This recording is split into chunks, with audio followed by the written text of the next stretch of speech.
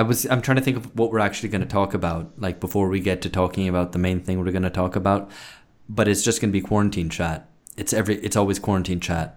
The sheer monotony of life means that you can't really do any small talk, I think. Well, we haven't heard what Anton has to say about quarantine, so let's see what he has to say.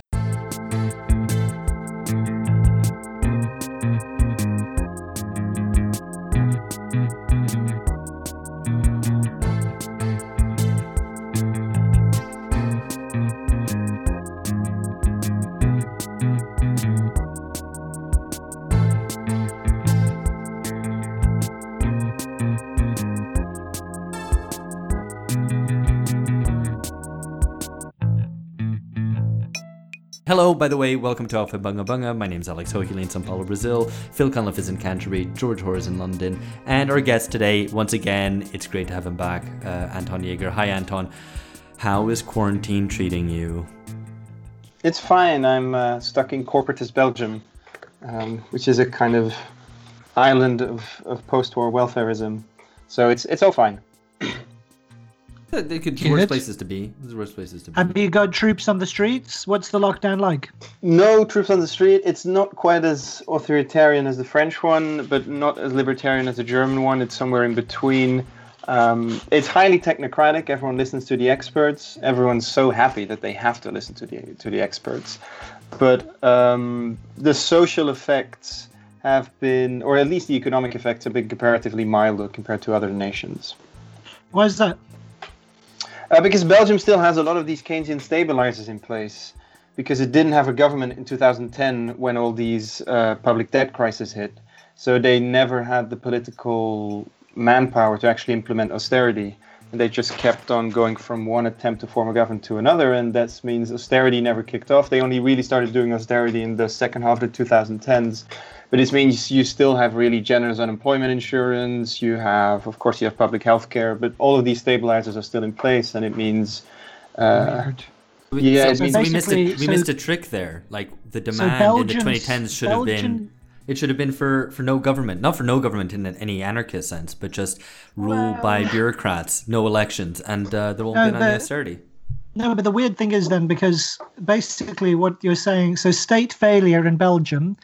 Kind of Keynesian state failure in Belgium means that the economic effects aren't so severe, whereas in the US and the UK, state failure in terms of not having a proper medical infrastructure is exactly part of the problem. So Silicon Valley's been proved right. Fail early. That's what you need to do. Fail in 2010s so you don't have to fail now. But you could say that of Greece, and that's a different story now. Or even of Italy, which had a pretty gruesome 2010s and is bound to have a pretty gruesome 2020s.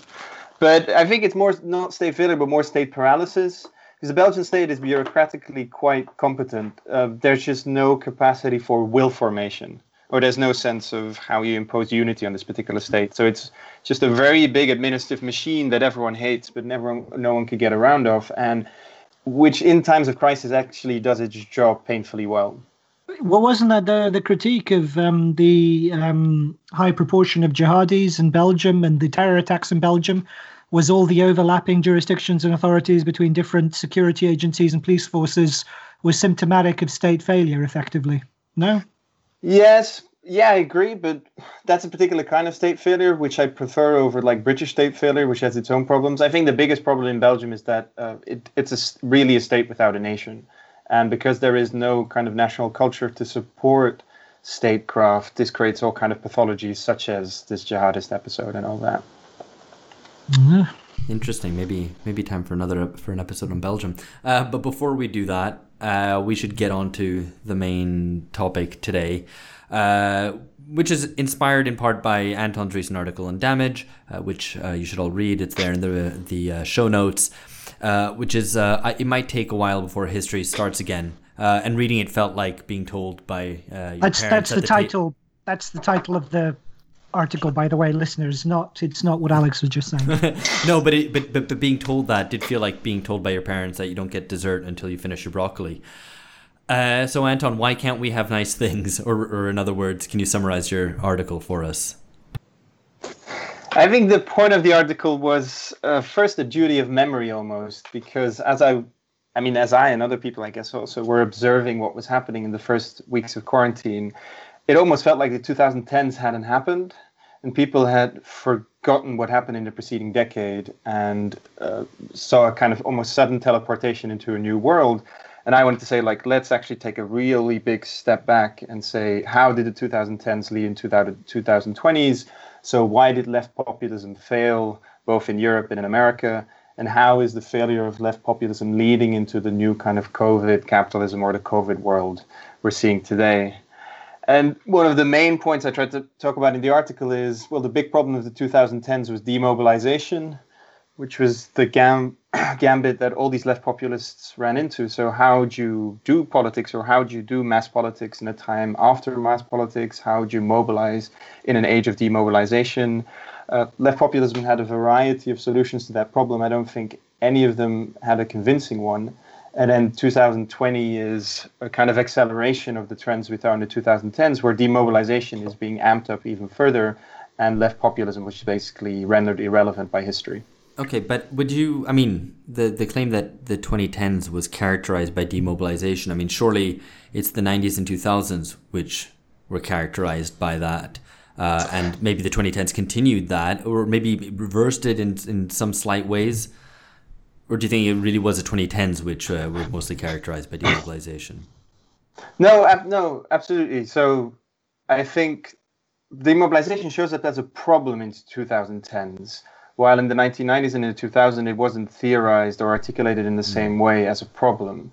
So you have a massive literature in the 2000s about abstentionism, people don't vote enough, people are not interested in politics, people are apathetic, so liberals are calling for, we need to get people interested in politics again.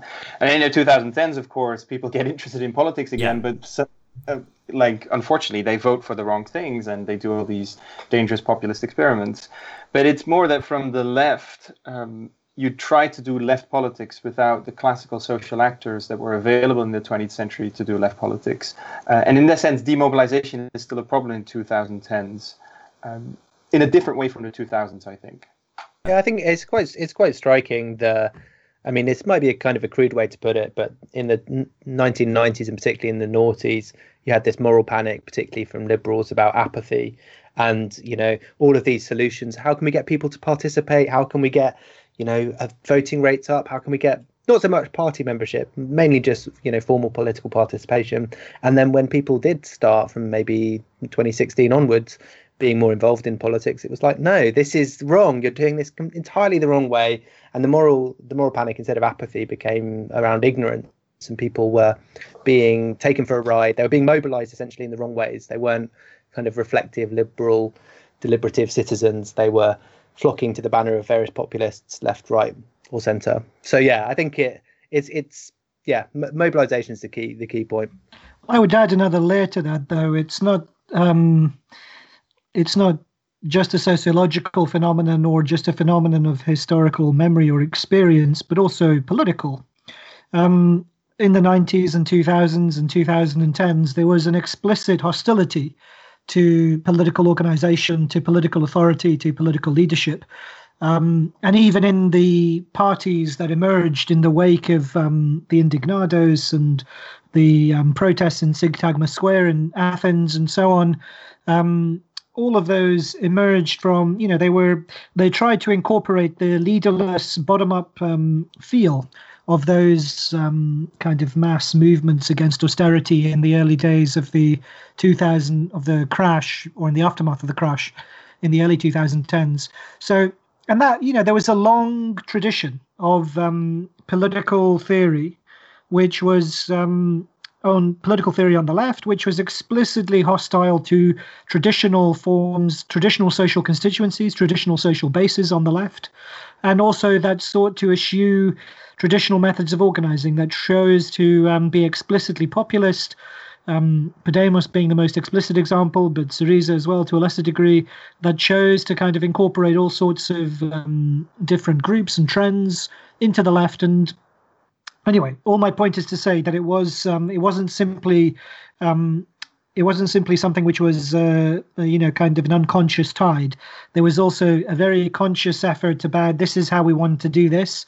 and the organizational forms and the political theories and all the political ideas and concepts that came out of that period have been tested to destruction, and nothing is left now since Bernie Sanders capitulated to Biden.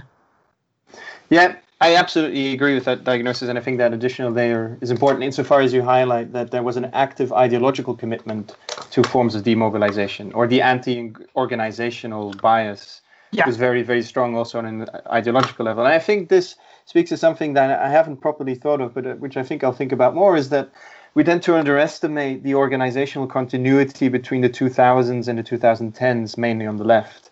So the protests against the Iraq War and all these movementist moments in the 2000s actually resemble quite a lot what the first responses to the recession were, basically. So in 2008, whether it's Occupy Wall Street, whether it's the student protests in the UK, whether it's the Indignados in Spain, or the Squares movement in Greece, is that you have an essential continuity between the movementism of the 2000s and of the 2010s. It's only around the middle of the 2010s that you can see various forces on the left seeing the limits of this movementist moment, saying, okay, this is not the way we're going to get our victories, and trying to think through the limits of that approach and coming up with a variety of solutions, which at the end of 2019 and certainly at the beginning of 2020 look historically superseded almost. Yeah, and I mean, we've done a lot of what the Americans call Monday morning quarterbacking. I think that's what they call it, where you retrospectively go and look at what should have been done. And what left populists maybe should have done over the preceding period. And, we've spent a lot of time on this podcast discussing the global financial crisis and its political consequences over the past decade. But suddenly we're now having to look more forward in a complete, I guess, with a completely different lens to what we've been doing, because we have this huge crisis looming up ahead. I mean, I was joking on Twitter the other day, but I think it's kind of true that, we spent, lots of liberals especially spent the past decade worrying about the new 1930s, that we're going back to the 1930s now. And now we're actually getting it for real, at least in terms of like the economic depression that's coming on its way. But because society is so demobilized, we won't get fascism, because we also don't have the possibility of communism. So with that in mind, how do we interpret the failings of left populism and where that leaves us in terms of confronting the impending crisis? No, I mean, my point is about, and I think I have to be really cautious here insofar as how I express myself, but I think at least the right questions were asked in the 2010s, even if the wrong answers were given. So I'm not willing to embrace the view that the 2010s were just a wasted decade. I mean, a wasted decade means that there was something to waste. I don't think the 2000s gave us anything to waste in any sense. And what you're seeing now at the end of 2019 and the beginning of 2020, though, is a kind of renewed split, or a sort of retrogression, or a return to these pre-2010, pre-2011 modes of organization, where, as we said, the first day after Jeremy Corbyn lost his election in December 2019, he went back to his anti-American protests. He was protesting the Iranian invasion. You can see that on the ultra-left, loads of people are now saying this proves that electoralist politics is a dead end. You should join my commune, or you should join this particular value form reading group. So you see a return to... You see a return to all of these symptoms that were very prevalent pre-2011, and in a sense, it's exasperating, because you say, well, this is why left populism got going in the first place, because people were realizing the limits of this, and I'm really afraid that people will actually not learn the historical lessons. So I wonder, is that going to be the case? I mean, I think especially in the Anglophone world, especially the UK and the US, the sort of left populists are still licking their wounds. I mean, in a very immediate sense in the US, because Bernie's just dropped out, and in the UK as well, especially because of this report that's come out that's showing how much backstabbing there was going on and undermining of Corbyn. Wasn't that incredible? But, nobody expected that at all. It was such a shock to hear the report about how much sabotage there was internal to the Labour Party. Amazing. Anyway, it definitely means that everyone should stick with the Labour Party, and that next time it will all turn out okay. You layered the sarcasm on a little bit thin. Do you want to stick another layer on there? Can I say something very aggressive about this? Go for it. Yeah. Insofar as the way that I think, so you say licking their wounds, but I think you're being way too nice here. I think there's been a massive historical defeat. The left has been humiliated, certainly in Britain, for a generation, and I have a big fear that this predicts what the fate of this post-Bernie American left will be as well. I hope it won't be so, but I'm afraid it might be if you look at what AOC and the other transitional figures are offering. Insofar as their main complaint about this report is they didn't play fair. We thought they were going to stick by the rules and they were bullies.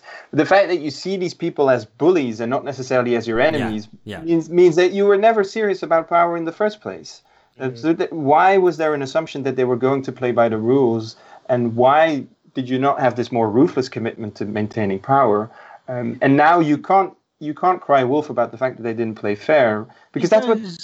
It's also beyond that, though, as well. They also kind of they say this is not ideological; it's sociopathic.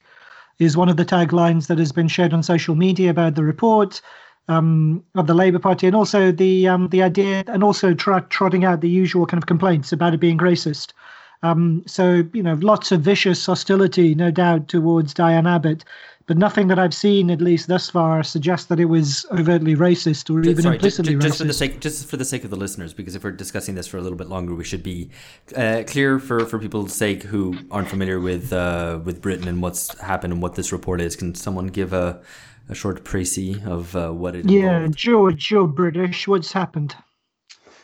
I am. Thanks for pointing it out. Yeah, so basically a load of leaked WhatsApp messages proved that very strongly suggested that the right of the Labour Party was not fully behind Jeremy Corbyn. I mean, I don't want to give too biased a summary. I'm assuming that listeners will have come across this.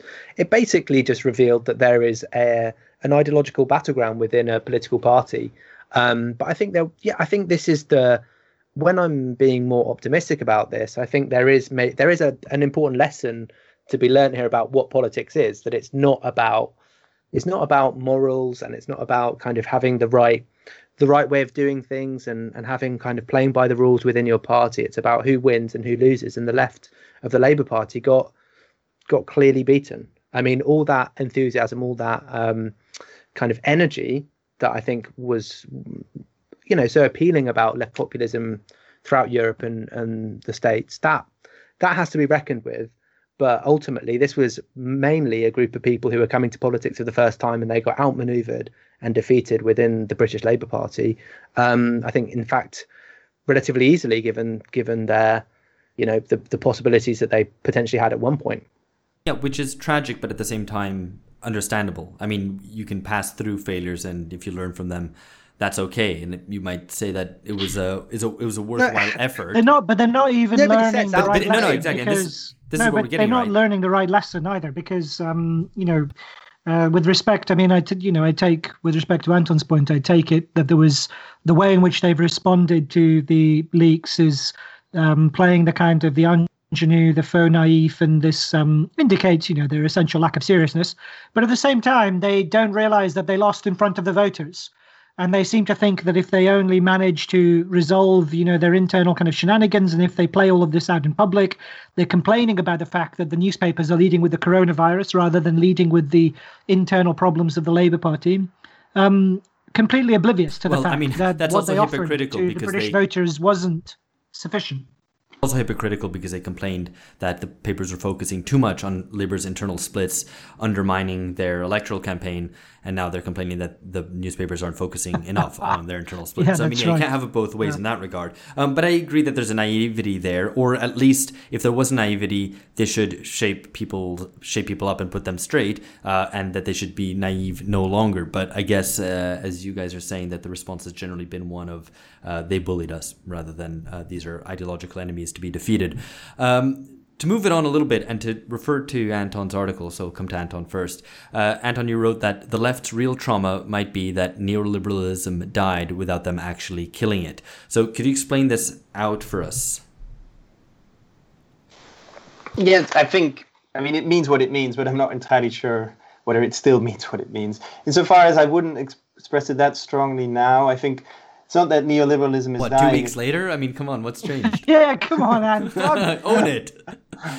Well, I mean, it's situational analysis. There's always a kind of, as I say, transitional element to it.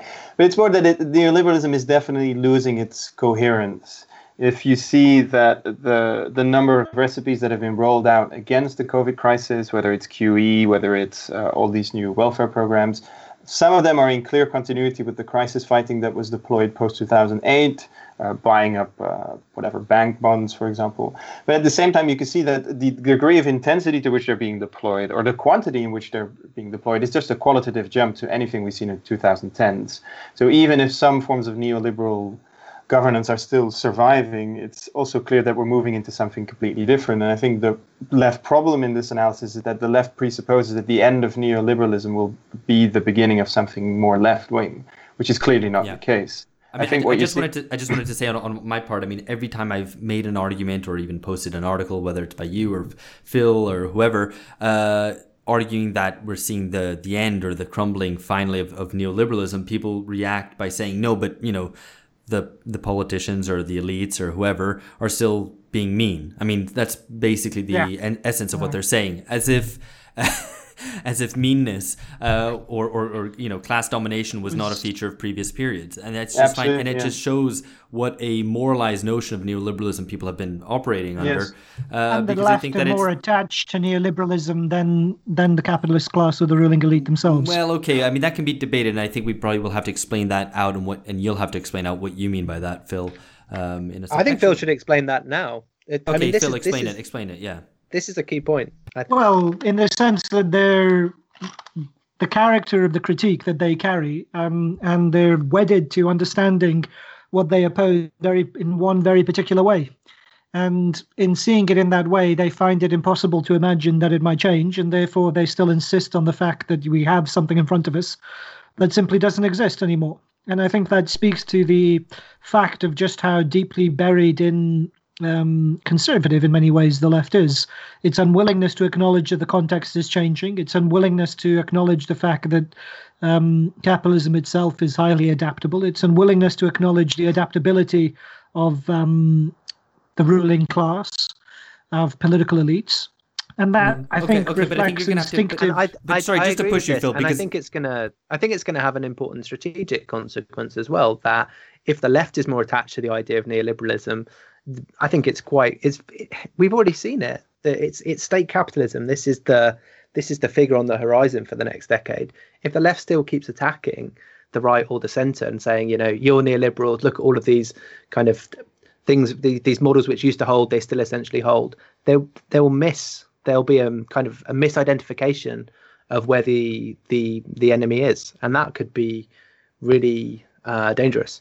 So I think if we're going to do this seriously, we have to do two things. One is sketch out at least the kind of contours or some of the main pillars of what the future arrangement will be like, right? If it's state capitalism, then what are the main features of that as distinguished from neoliberalism? And secondly, explain how the left remains neoliberal when the world has moved on.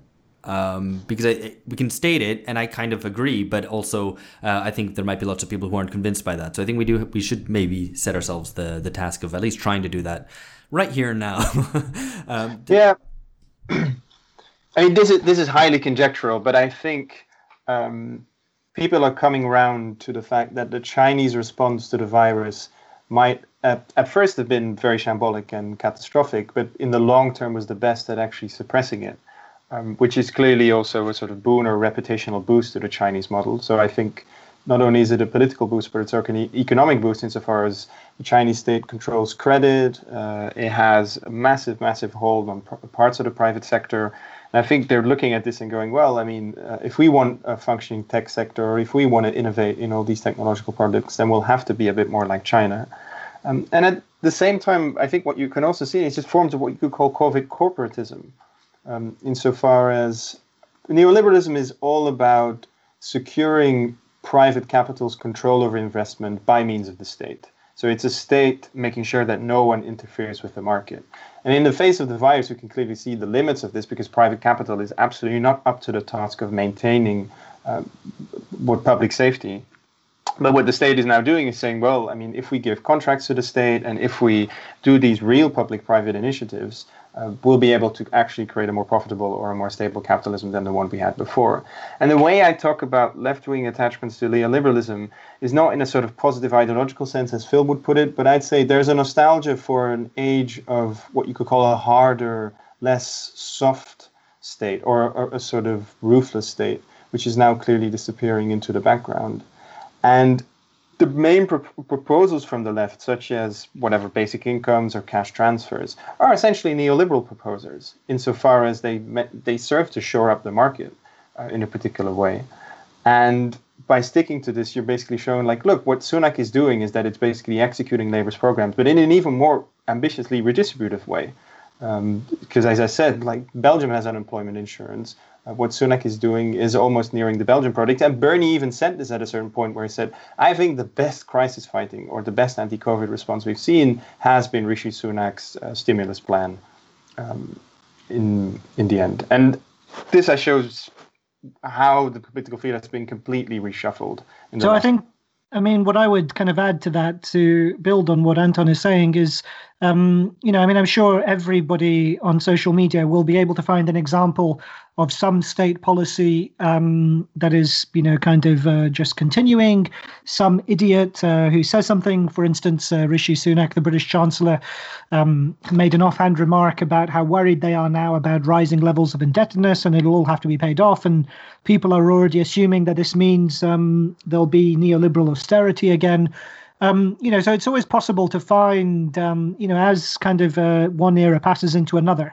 It's obviously, there's lots of overlap, and lots of shades of grey, and there'll be lots of evidence to suggest that the old era is stretching into the future, because it genuinely is. So it's not about identifying new policies, I think, as opposed to old policies. I think the real issue is the fact that the political authority of neoliberalism has completely disintegrated. It will be no longer possible to glorify something, to privatize something as an act of kind of benediction and glorification. It won't be possible to suggest that privatization is the be-all and end-all of state policy. They'll be forced, simply by virtue of necessity, they've been forced to innovate new policies, and the political kind of bandwidth and the different kind of political options, the different levers that are now very evidently within state capacity, they're very visible, and people won't forget that. So I think it's the political authority of neoliberalism that has crumbled, even if certain policies and institutions will survive. I mean, just to push back on that, because the counter argument would be that that was already the case. We've been talking about this for quite a while, and in leading Western nations, there hasn't been any major trumpeted privatization, I don't think, in recent years. I mean, correct me if I'm wrong. So that had already happened. Okay, this pushes it further along the line. So it's the switchover from austerity, I think, that's the most striking under a Tory government. But again, it's accelerating things. The virus has no plan. It has no manifesto. It has no party program. It has no organization. It has no political structure. It has no supporters. List. It's like it's trying to occupy the squares. Yeah, it almost sounds like the left. Isn't it kind of a rhizome of sorts? Yeah. So the point being, it's accelerating trends that were already there. And Boris Johnson was already, gearing up in Britain for a renewed one nation conservatism. And the virus has simply accelerated that process. Yeah, this is where the danger comes in for the left. Because in wanting to keep the idea of neoliberalism, and what does this actually give politics? It gives it quite a clear moral cast, and this is, not recognizing that actually austerity can be thrown out quite easily by the ruling class. It's not necessary. There's that the risk is that you try and repackage and reformulate what's actually going on in too simplistic moral terms, but that's never going to work. I mean, the only real criticism of a kind of state capitalist solution, which is not from a social democratic point of view, those two things not being necessarily all that different, is saying, well, actually, what do we want that would have been different from a state capitalist solution to post neoliberalism? Yeah. Well, and it's typically intersectional. So it's typically, well, it is, right? So Owen Jones in Britain kind of complaining about the lockdown left, of which Owen Jones is part, have been very vociferous in arguing for the lockdown to be prolonged and also demanding that it had been set up earlier. And then they complain about the cops arresting black people. And now so it's that they want, all they can do is kind of still use the kind of the left neoliberal politics where they demand that things be applied in a particular way to different minority groups. I think that's right. I mean, I think I've made this point already on a previous podcast, but who cares? I'm going to make it again. But that you end up with the well actually left, where the left becomes completely parasitic on the establishment and just acts as its moral and intellectual guardian. So saying that the application of state capitalist policies is not done in the correct way, according to the evidence or whatever, or is immoral because it falls unequally on certain groups and so on, without challenging the fundamentals of it.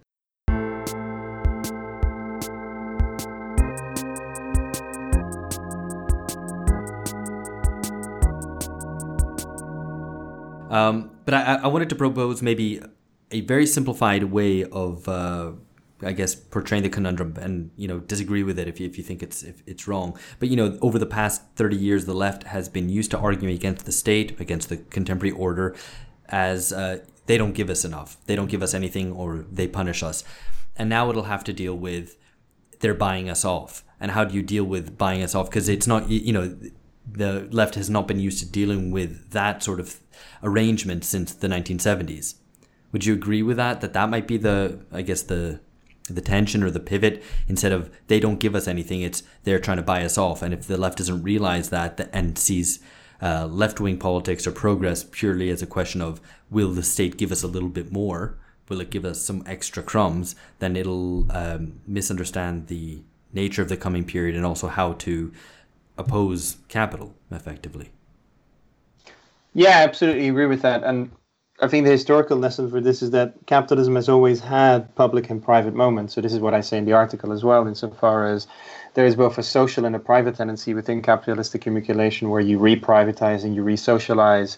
So I mean, even what the Second International was discussing before the First World War, where cartels and trusts and all these big financial institutions fusing into each other was basically leading to a massive involvement of the state in capital accumulation. It's just that people need not confuse this with any form of socialism, and I think you should keep your nerve and be very clear and say what is actually socialism. If the state gets involved in investment, what is it that we're putting forward that's different from what capitalism is already doing by itself? And just to mention the dangers of the well-actually left you described before, I'm reminded of, I've often said we need a story about neoliberalism after 2008 that's a bit about the death of the Ancien Regime. So the Ancien Regime persists for a long time. It takes a long time for these landed elites to actually completely let go of power. So in 1914, the war is already a first blow, and then the 1920s and mass democracy is the second one. Then in the 1930s, they get back in the saddle with fascism. But then in 1945, as the Soviets invade and basically crush all these remaining landed elites and redistribute their land, it's very clear that the Ancien Regime is now over.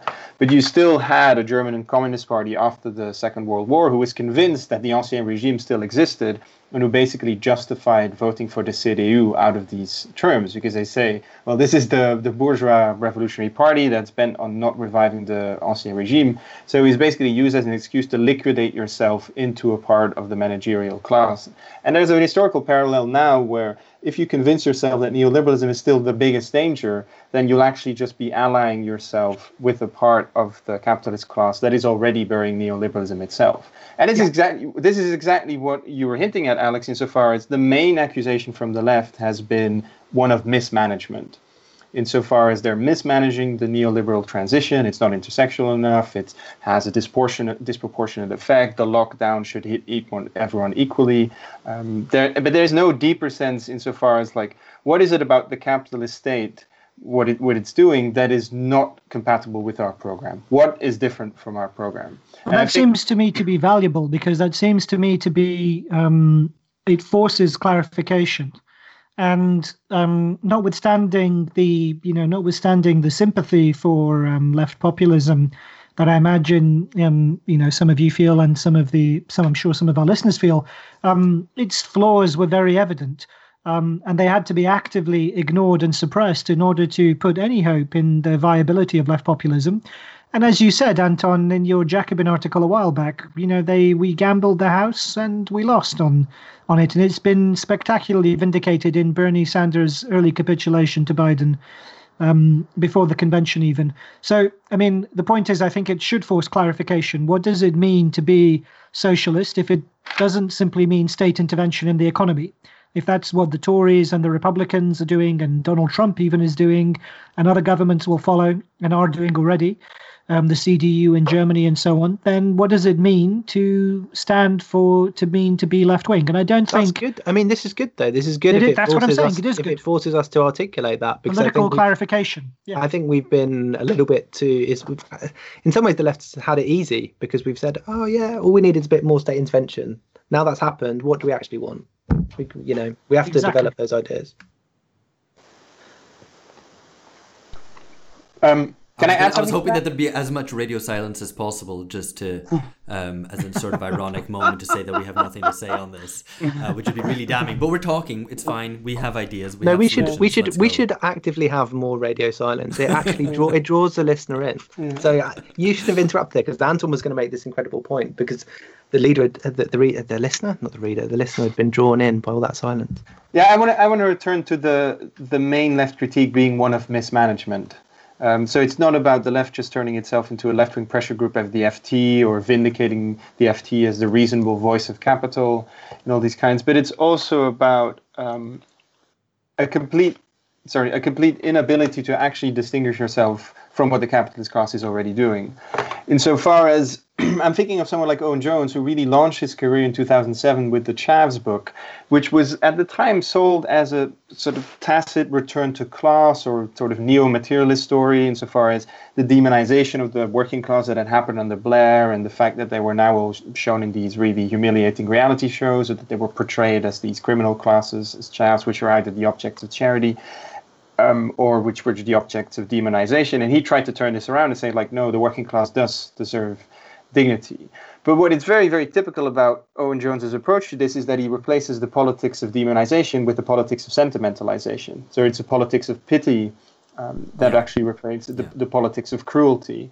And the thing is, and Nietzsche saw this very on, is that pity and cruelty are actually two sides of the same coin.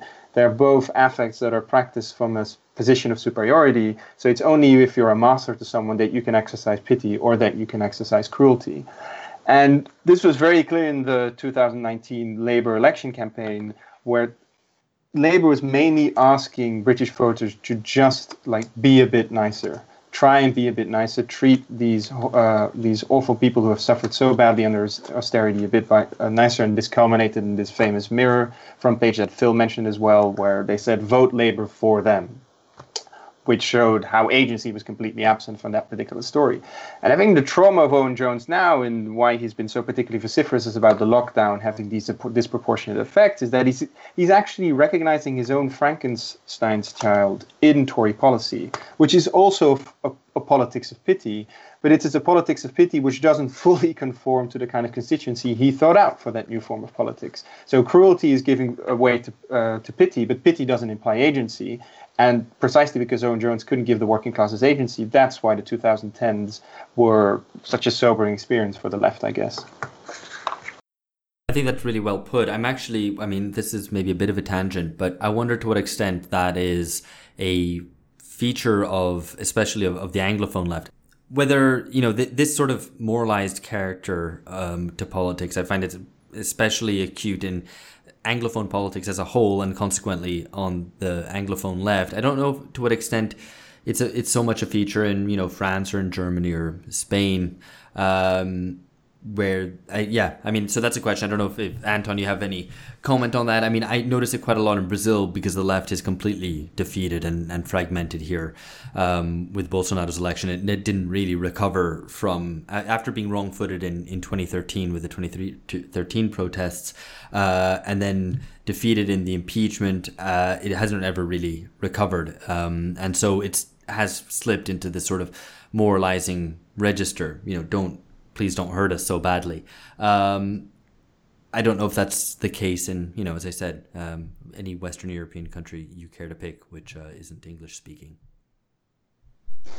I mean, I couldn't, as you say, extrapolate that easily towards the other European cases. I know that, for example, in Germany with the Linke, you had a similar issue of what they call like the moralistic left there. I don't necessarily think Spain had that problem because the configuration of parties was slightly different there. But it's more to say that the main thing the left was offering the 2010s was better administration, better management.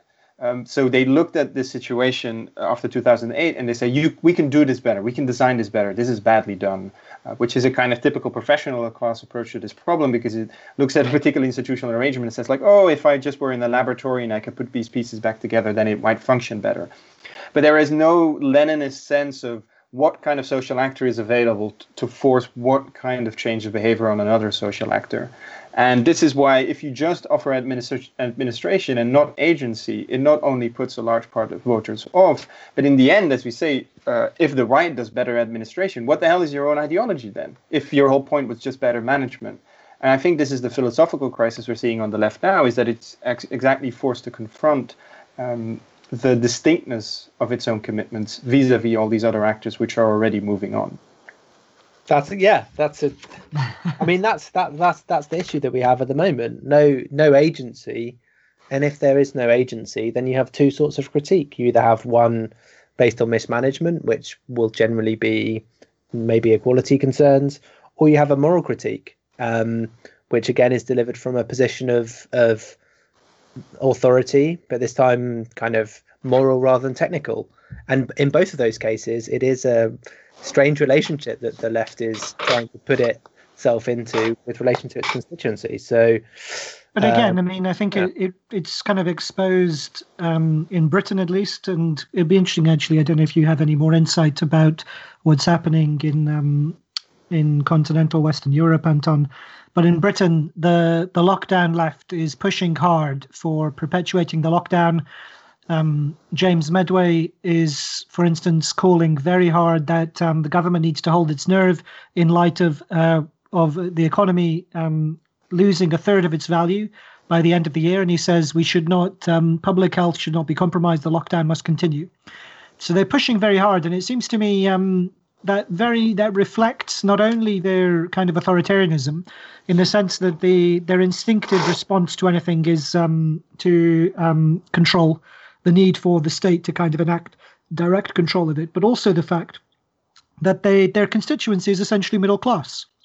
The idea that they would, the idea that they could in any meaningful way represent people who are still working in cramped and difficult conditions, distributing food, working in warehouses, all of that, it just doesn't occur to them at all.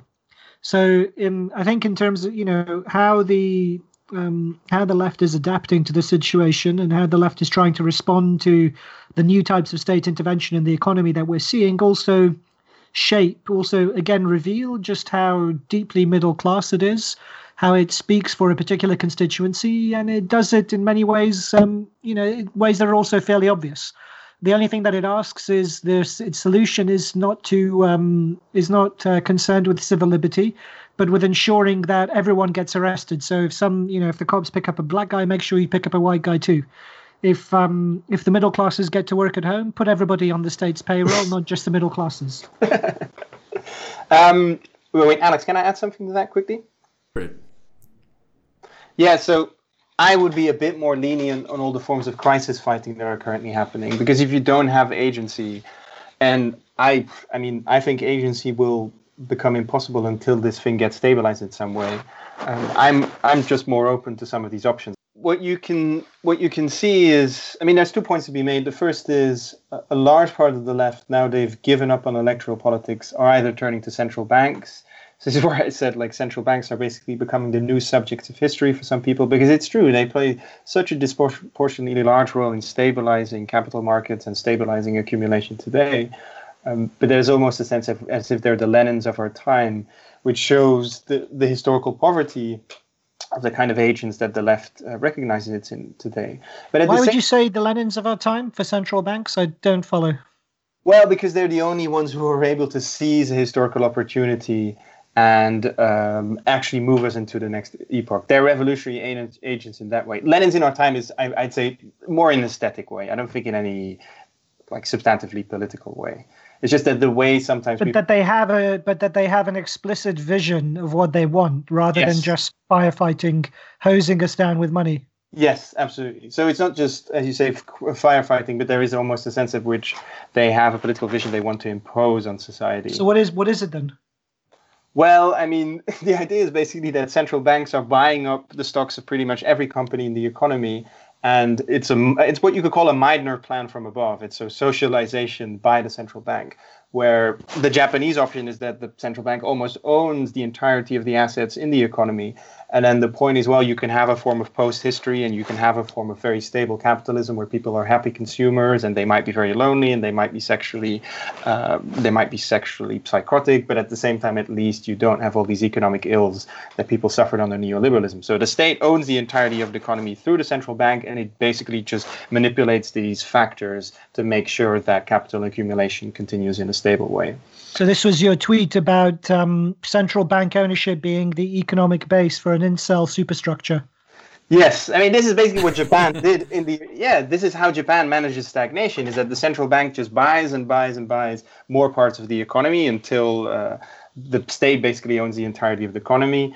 And you have a pretty stable society. It's just like about moderating capital's growth rates and making sure that labor gets its fair share. But it's, as you say, completely marked by the absence of agency and by an intense form of social misery. I'm not opposed to it. I think it's better to the kind of American psychotic version of liberalism, of neoliberalism. But at the same time, I don't really think it's a vision that leftists should get behind in any revolutionary sense. The one point, and I think I made this point on Twitter as well, but I think an additional worry for the leftists now is that their key electoral base, which is basically metropolitan working classes, quite multicultural, diverse metropolitan working classes, plus the metropolitan middle classes and the student population.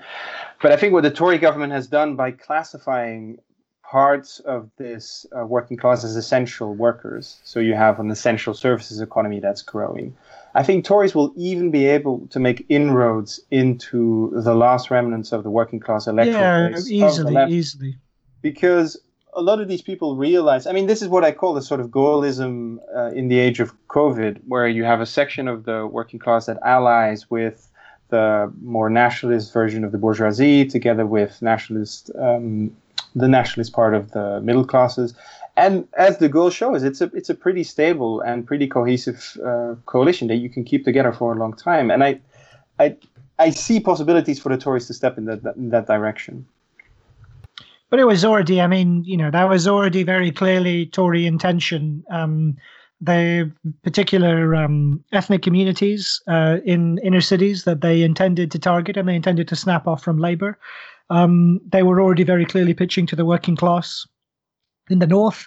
And I mentioned this on Twitter as well, the fact that it's northern working class voters, in fact, who've had the last laugh out of all of this, because everybody, they were scorned by the left when they turned away from Labour and supported the Tories, because they would be punished with austerity and, a rigid Austerian Tory regime, supposedly.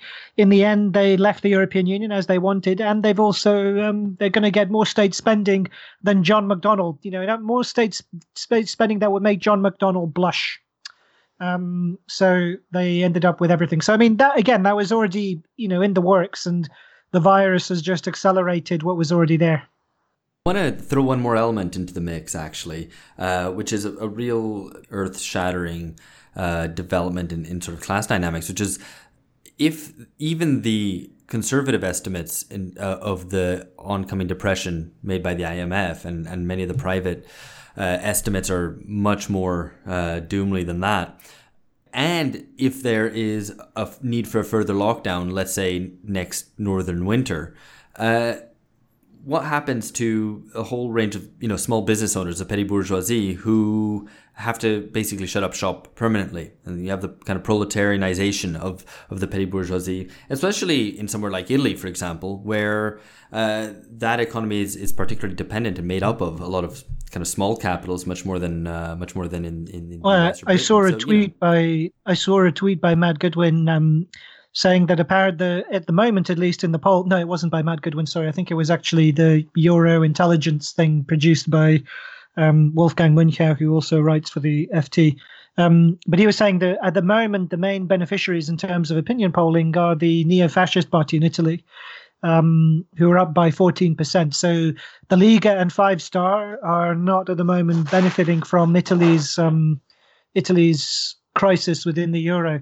And that would be a classic, that would be the classic kind of what you'd expect, in fact. So, I mean, presumably, if you get like small business owners folding, then presumably, they'll go for, they'll tug national populists further to the right. They'll want greater state support. They'll support national solutions. That's what you'd expect is the kind of classical pattern. That seems like a plausible hypothesis. Yeah. I mean, presumably that would be the left could conceivably make inroads there, but right now it doesn't seem equipped to do so. It's just that the figures that have taken on the transition out of the left populist age seem very bent on segmenting the left electorate within the middle classes. So, I mean, Keir Starmer is a clearest example of this. And I wouldn't call it en massification, but there's a real sense in which Labour is threatening, it's becoming a kind of broad-tent liberal party that might retain some of the economic radicalism of the Corbyn years, which has some Blairite rhetoric, but I don't think who has any sense of what the new sociological base is they want to build to actually win these elections. And as you say, the big problem in the Trump era was already that the classical Trump voter was a middle manager. So someone who manages a local McDonald's, who has bosses above him, so who has masters above him, but who also has employees under him or her, of course. And these are the people who overwhelmingly voted Trump. What the crisis is going to do is that it's probably going to save a massive stimulus. It's going to wipe out this entire section of middle management, replace it with AI. It's going to get rid of loads of small shop owners. Some restaurants will be able to adapt to this new delivery mode. They'll be able to work with some of these new delivery apps, but I think most of them won't actually survive it. So you'll have a massive social segment that's actually falling into a proletarian position. But I don't think that will correspond into any kind of natural left sympathies. I think there will be a big, massive resentment and a lot of antitrust sentiment against Amazon and the surviving chains. And I think the right is thinking very hard and very tactically about what it can do with this newly proletarianized population, basically. I mean, if you listen to Steve Bannon talk, for example, I mean, he's very much oriented to that segment. I mean, it was already explicitly kind of petty bourgeois nationalist politics, but I think under the impact of this coming crisis, it'll become even more so. So maybe just to round this out, last couple of minutes, I guess. How do we want to approach this? I mean, if left populism is gone, is the left returning? Is it going to return to its kind of the movementist and horizontalist approach that it that occupied it for up until around maybe 2013 or so? For me that just seems like shit. I'm gonna have to go back to thinking about that because for as much as the left as a whole is gonna have to go back, is gonna have to. Well, we'll need to, though we've been saying that it might not, need to understand and return to what it means by socialism, which is not just they won't do that. No, I know, but at the same time, we also have to be thinking about in terms of what the left is doing. We've been critiquing the limitations of left populism, looking at the possibilities and its limitations over the past 5 years or whatever. If that's now gone, then where will the left be over the next 3 years? But we have their answer already. We already have our answer, which is you can see what's happening with the Labour Party. So disintegrating introspection. The same thing will presumably happen with Biden when he loses to Trump later this year. Completely, the assumption being that it's everything that went wrong is internal, without any need to focus on what's actually on offer to the voters, without any kind of sense about how they differentiate themselves from the right. And that'll probably be the pattern. And I think there's been a tremendous boost to state power as a result of the COVID crisis, both in terms of its economic power and also in terms of its political power. That, I think, will be politically solidified and consolidated, and there'll be new ways to justify state power. It will all be for the right. The left will encourage it because the only thing they can think of is state intervention, and they will simply kind of be sniping from the sidelines as to what kind of state intervention they'd like to see. But there will be the idea of strong, robust, collective participation in self-government, democracy, and the public steering the new kind of these powerful new state forms that will emerge. That will be nowhere. It'll only be left to the likes of us and maybe one or two other small insurrectionist groupings on the left to make the case for mass democracy and for self-government. Yeah, I think. Fun. Wait, George, you go ahead first. Sorry. No. I was making a facetious point that I'm hoping it will not just be some podcasters, but this is the real risk, isn't it? That the left takes two things as core. One is that point that we talked about previously about mismanagement, a kind of technocratic or maybe a equality inflected critique of the transition from neoliberalism into post-neoliberalism, and maybe the other thing, a kind of moral critique, a kind of a doing for rather than a doing by the working class. And I guess that's the challenge. Can we articulate a compelling vision of what the left looks like beyond state intervention, because that ground's already been taken? And that's easier said than done. I think we have some ideas, but there aren't really any institutions which we can try and get those ideas into at this point in time. Yeah, I broadly subscribe to both of those lines. The only thing I'd caution against is the mode of predicting we've become very accustomed to on the left is almost premised on an abdication of agency. So it's almost because we cannot control the outcome of this particular transition that we make predictions on where we'll be in 3 years. And I hope we gradually adopt the kind of attitude of say, it's not like any social actor is available. It's not that agency is present. It's just in a sense, the future is still open. I think you could make a claim on what's coming in the future that's still potentially valuable. So I think, for example, what you're seeing in the US with all these shop floor struggles in Amazon, you're seeing all kinds of conflicts that are arising out of this lockdown situation. Maybe there are certain figures that will arise from this wave of militancy and will find their way into electoral politics and actually realize, hey, here is a left coalition that can be kept together, that's not filled with professional types that are really culturally alienating to their voters, that's actually interested in agency, that's also willing to take risks, that can make the right concessions and also can read strategic situations. Maybe we'll see that left in the coming decade. What I think we fear now is that large parts of the left, after the disintegration of the left populist bloc, the left is just returning to a non-functioning job scheme where you have a whole sort of ecosystem of different publications, and you have an ecosystem of all different kinds of tendencies, which basically try and give incredibly precarious graduates like me some kind of solid job prospects, for which in the end will, as you say, try and get a spot on the administrative table. And I think what you can see with Navarra, for example, cozying up to the Starmer administration is not just cynicism. It's also not just an attempt to ingratiate yourself with the new manager. It's also not just an attempt to hold on to some form of job security. They thought a Corbyn administration was going to give them a job. That administration is not coming. Maybe Starmer will be able to, give them some kind of managerial position. And that is Isn't that cynical? It's deeply cynical, but I think it's also a rational response to market pressure in many ways.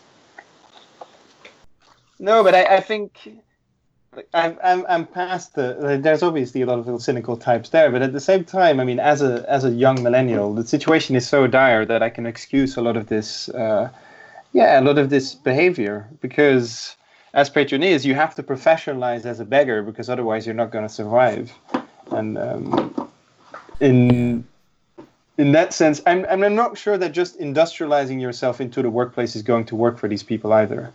And I don't want to be eschatological or millenarian about it, but I think if there's a real wave of struggles that arises out of the workplace, and you see that certain people there are interested in politics, if there are some left types who are willing to cooperate with those people on a fair basis, then you might see more interesting left-wing experiments.